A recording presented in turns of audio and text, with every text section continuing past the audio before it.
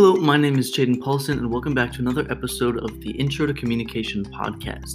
This week is Lesson 10, which is about small group communication, and due to the fault of instructions, I'm just going to be kind of going over what we've gone over in previous weeks, and experiences I've had where I needed to use small group communication, and also kind of what the book tells us about small group communication and why it's useful. So, my experience is thinking back to my senior year of high school, when I was in a group project and we actually had to write a paper together, which is something that doesn't, you don't often have to write a paper in a group. Usually that's more of an individual thing, and that really tested my group communication skills, I think, because we really had to put our heads together and really sort of, we had to communicate very well in order to do that paper. And some of the terms from the book came into play.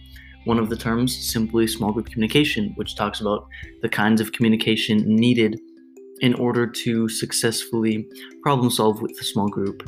And there are also some other things like, talking about completing tasks, talking about more individual work, and then more as a group work. And so you have to really do a balance of everything. Everyone has their own tasks, but there also comes a time when you all have to think together. So I hope this podcast was useful. I hope you can take this little snippet of information in my experience, that